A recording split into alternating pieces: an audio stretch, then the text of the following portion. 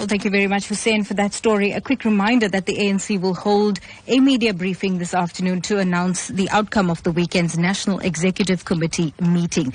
Tensions flared up once again when the party's policy guru, Joel Netshitenzhe, tabled a motion for the recall of President Jacob Zuma as head of state.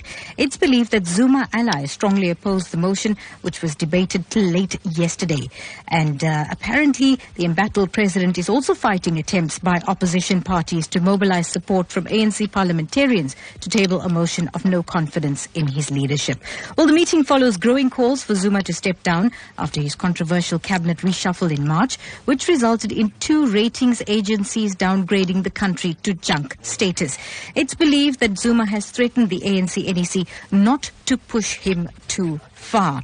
Well, we do have political analyst Professor Somadoda Fikeni online to tell us more about this ANC-NEC meeting and the results and the outcomes thereof. Good morning, Professor, and welcome to Newsbreak. Good morning to you and good morning to your listeners.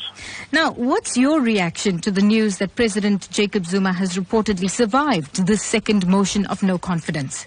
This is what we expected because NEC is a divided entity, and as such, whilst the president is there and is still the president of the ANC and government, he will use both powers and both levers of power to make sure that such motions do not work out because the NEC itself is divided.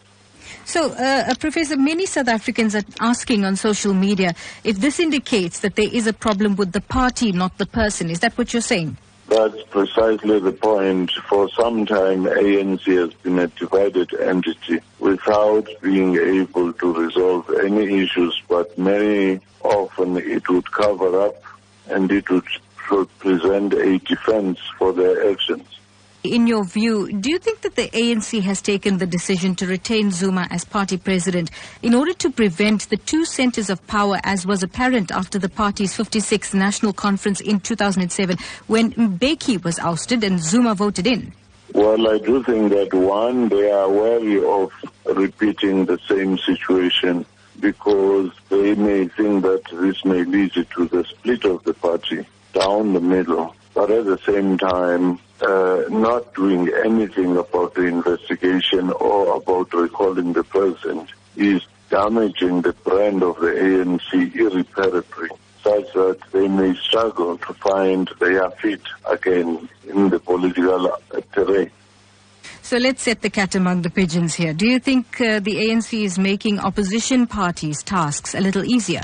The president and those around him have actually been the best weapon for the opposition parties because they're more effective in mobilizing the society at large against the ANC. Hence, you saw in the cities, and now you're beginning to see even in the rural areas, the rejection of the ANC because ANC is failing to come clean on the issue of corruption.